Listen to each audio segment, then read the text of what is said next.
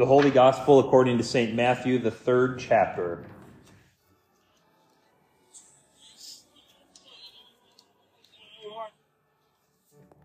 In those days, John the Baptist came preaching in the wilderness of Judea. Repent, for the kingdom of heaven is at hand. For this is he who was spoken of by the prophet Isaiah, when he said, "The voice of one crying in the wilderness, prepare the way of the Lord, make his paths straight." Now John wore a garment of camel's hair and a leather belt around his waist, and his food was locusts and wild honey. Then Jerusalem and all Judea and all the region about the Jordan were going out to him, and they were baptized by him in the river Jordan, confessing their sins. But when he saw many of the Pharisees and Sadducees coming for baptism, he said to them, "You brood of vipers, who warned you to flee from the wrath to come? Bear fruit in keeping with repentance. And do not presume to say to yourselves, 'We have Abraham as our father.' For I tell you, God is able from these stones to raise up children for Abraham. Even now the axe is laid to the root of the trees. Every tree, therefore, that does not bear good fruit is cut down and thrown into the fire. I baptize you with water for repentance, but he who is coming after me is mightier than I, whose sandals I am not worthy to carry. He will baptize you with the Holy Spirit and with fire. His winnowing fork is in his hand, and he will clear his threshing floor and gather his wheat into the barn, but the chaff he will burn with unquenchable fire." This is the gospel of our Lord. May the God of hope fill you with all joy and peace in believing, so that by the power of the Holy Spirit you may abound in hope. Amen.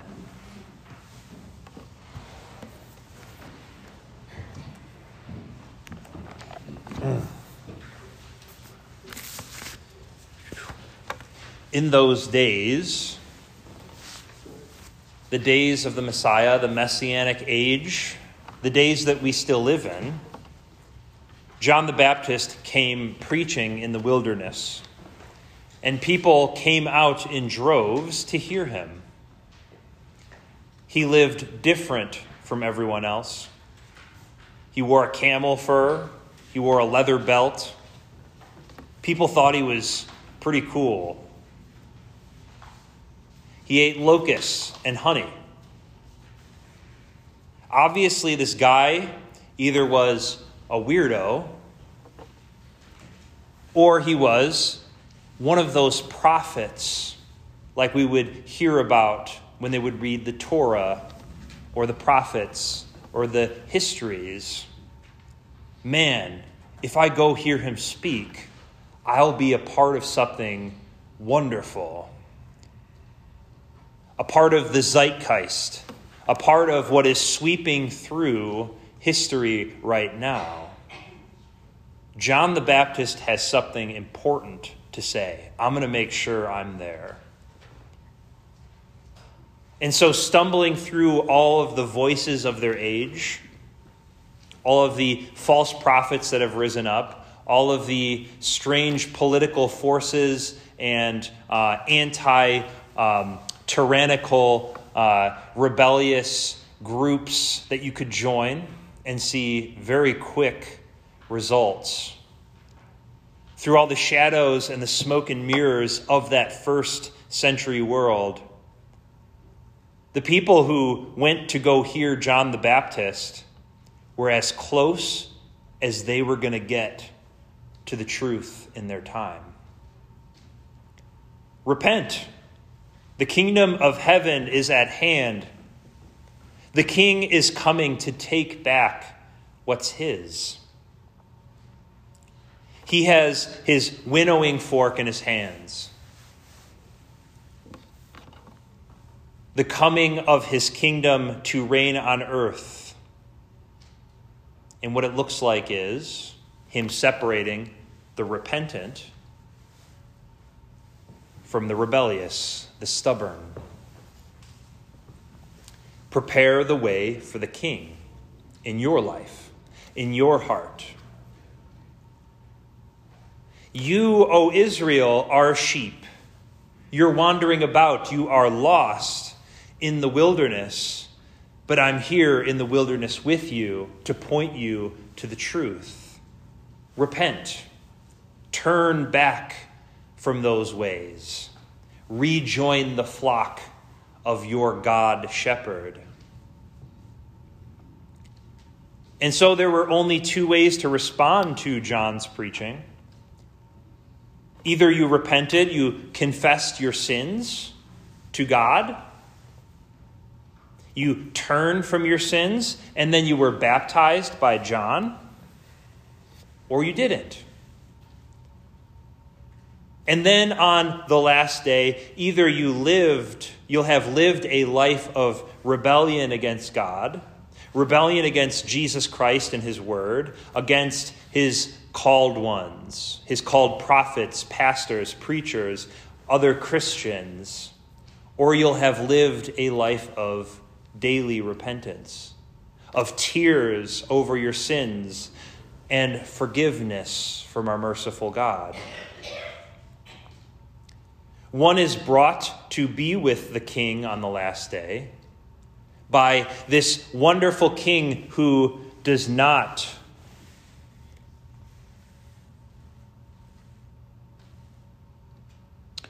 judge by what his eyes see or decide disputes by what his ears hear, but with righteousness he judges.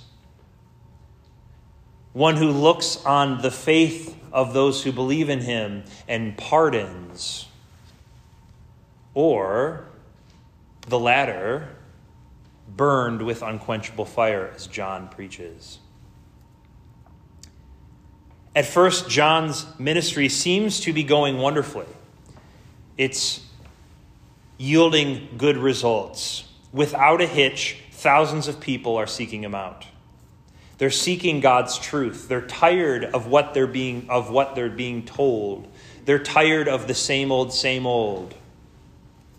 They're out in the wilderness. They hear the law of God's word being preached to him. Repent. And so the rocks of their stubborn hearts are being broken by the hammer of God's law, and those rocks are falling away. And they begin to bear fruit of repentance. One of Jesus' favorite images, a good tree versus a bad tree, a dying tree. A good tree that is well watered, receiving its nutrients from good soil, will yield, grow fruit. But a bad tree, a dying tree, has ceased to yield fruit.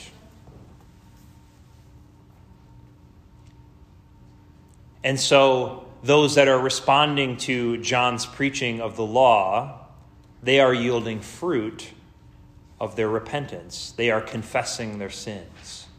I am a sinner. Lord, forgive me. I'm the one to blame. Only I can change my circumstances. It's not other people's fault. I'm sorry, Lord. Forgive me. And in this way, the way is made for God's life-giving gospel. As is proper to repentant people, John gives them the gospel of God's word because his kingdom is at hand. And the way that John does it is he gives John's baptism, which isn't Jesus' baptism. You'll have to ask me about it in Bible study. But God's word is being preached. Faith is being created in hearts, and baptism is being baptized. God's word's preached, faith created in hearts by God's word, baptism, a cycle that will happen for 2,000 more years. And all of a sudden, Here come Pharisees and Sadducees. Oh, things were going so well. The story was so happy, despite John's fiery preaching. These highly respected Pharisees and Sadducees, why are they here? They ruin everything. Maybe they were guests that were brought along by seekers. Maybe they came to prove a point and to start to be a rock in the ministry of God's people. Who knows? But they're there. And when they come up to John, fully expecting to receive baptism from John, like everybody else, John says, nope. No baptism for you. I can't baptize you today. But why? I thought this was that nice, young, new prophet that everyone wants to go and hear. Why would he do something so judgmental, deny baptism to people seeking baptism? What is going on? Well, these Pharisees, these Sadducees, said one thing and did another. What Jesus will call hypocrites. And what were they doing that barred them from baptism? Well, baptism gives salvation. It gives God's forgiveness of sins. It gives mercy. All of those things aren't for one that is unrepentant. And so when you seek salvation from God, when you seek forgiveness from God, when you seek mercy from God, you must come to him brokenhearted of your sin, desiring forgiveness, praying, Lord, have mercy. Christ, have mercy on me. Lord, have mercy on us, as we begin our services in prayer.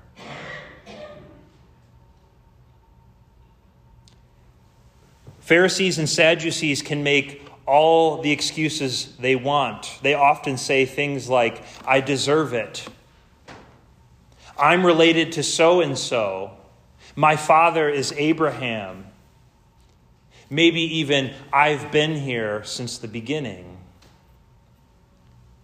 Too bad, says John. There's no avoiding the nuts and the bolts, says John. The only way to receive the gospel is to prepare a way in the wilderness, a royal highway, you might say, for the king to come. One must turn away from their sin to repent and to show the fruit of that repentance. The confession of one's sins. It's the only route to forgiveness by God. Now, strictly speaking, repentance consists of two parts. The word I want to teach you today is contrition. And God bless you if you know what contrition is.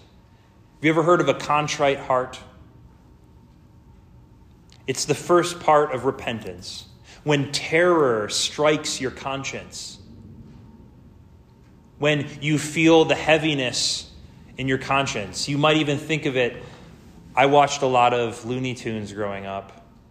A devil and an angel on your shoulder. And you just know the devil's tugging at your heart. And this comes through the knowledge of your sin. The other part, the second part, is faith. It's a gift of the Holy Spirit. It's called out from the gospel. It's called out from the words of absolution, like we do in the beginning of our service, the words of forgiveness. It's when your heart has already been broken by the preaching of the law of God. And now his words of forgiveness grasped to by the faith in your heart, created by the Spirit, believing that for the sake of Christ's death and resurrection for you, your sins are forgiven. Your conscience, once broken, is offered up, a pleasing sacrifice to the Lord. Your conscience is comforted, and it is delivered from the terror caused by God's law. Every Sunday, you are blessed. You have found the gate to heaven. You have ventured through the lies told to you in this world, the smoke and mirrors, the baloney you're told to care about. You've waded through it. And somehow, by the grace of God, you're led here, out into the wilderness, where the baptizer preaches to you about Jesus Christ, points you to Jesus Christ. Repent. Jesus is about to show up.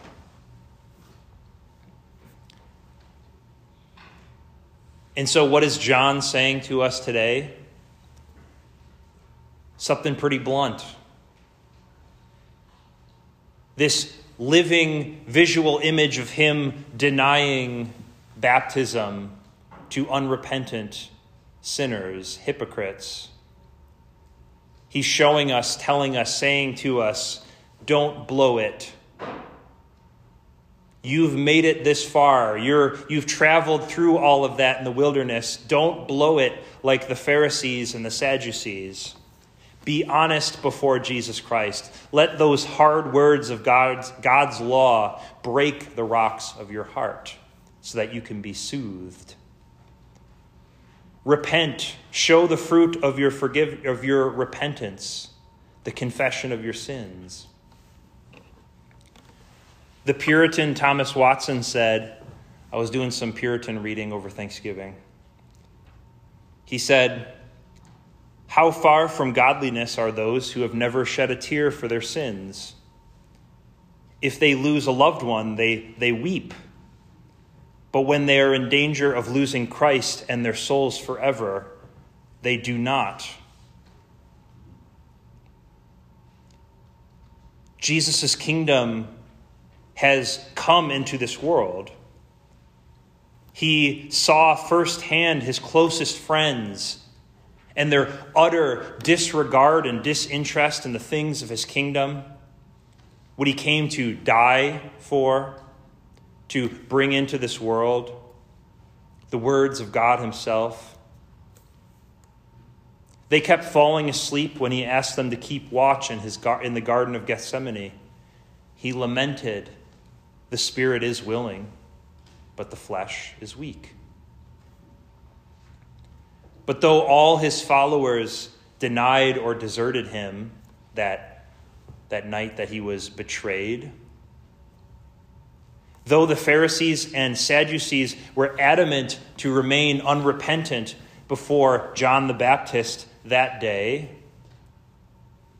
never forget, Peter, denying Jesus 3 times, repented and was restored to faith in his Savior Jesus. Thomas, over and over, denied to his twin brother and all of his closest friends, no, Jesus isn't alive. And then he touched Jesus' side,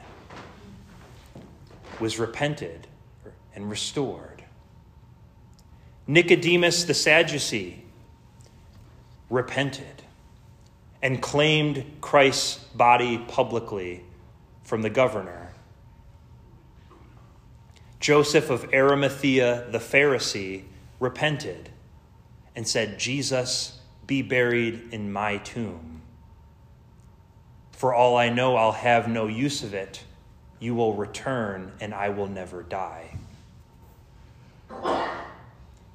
But it all started with that Baptist cry on the Jordan's bank. And so we return to his message, always more heavy with the law of God, than other Sundays. He says, even today, Jesus wants you to be in his kingdom with him. And so pray earnestly that he grants and works repentance in your heart, in your life, that by my preaching of his word to you, you would always be returned to faith, always be fed in faith, and always look to our Lord's return for your salvation.